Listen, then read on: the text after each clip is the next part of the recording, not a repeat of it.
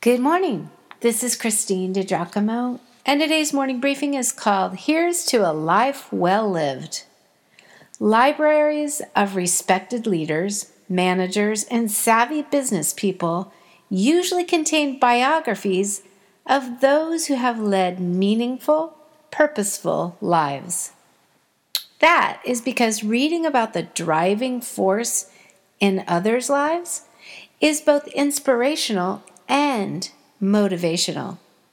In fact, the study of a life well lived oft galvanizes folks to take action in their own lives. Your attention? Otherwise, what? Otherwise, you get to be 80 years old and you look back and say, so I don't think I made the world a better place by my years here. And really, I don't think I impacted too many people for good either. The Bible is an encyclopedia of quite a few impressive biographies, which is one more compelling reason to study the scriptures. Honestly, I hadn't really thought about it quite that way, but here at the start of Colossians chapter 2, we find ourselves getting to know the heartbeat of one Paul the Apostle, aka Saul of Tarsus. We remember from past studies that his pedigree was of stellar Jewish stock, and he was also a Roman citizen. He was educated by probably the world's most highly regarded first century rabbi, Gamaliel, in Jerusalem. Whatever he set his mind to, he did it with everything in him. He was passionate. When he persecuted the Christians, as recorded in the early part of the book of Acts, he wanted them prosecuted to the fullest extent of the Roman law, endeavoring to protect his precious Judaism. But when confronted with truth in the person of Jesus Christ on the Damascus Road, in Acts chapter 9, he was so convinced that he literally turned around and went the opposite direction. Paul then transitioned from a life driven by the law to one transformed by grace.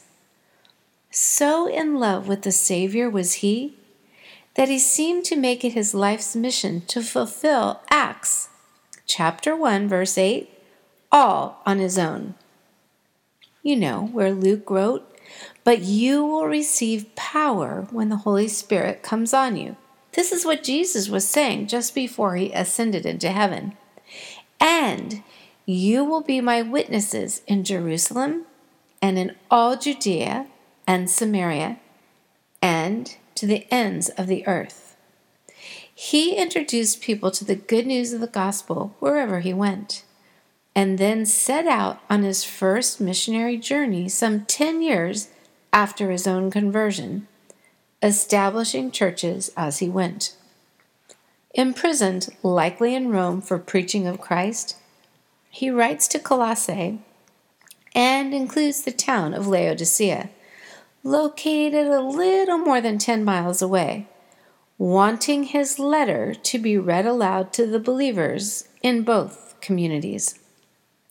Confined, Paul agonizes in prayer for his fellow brothers in Christ, revealing his great affinity for them.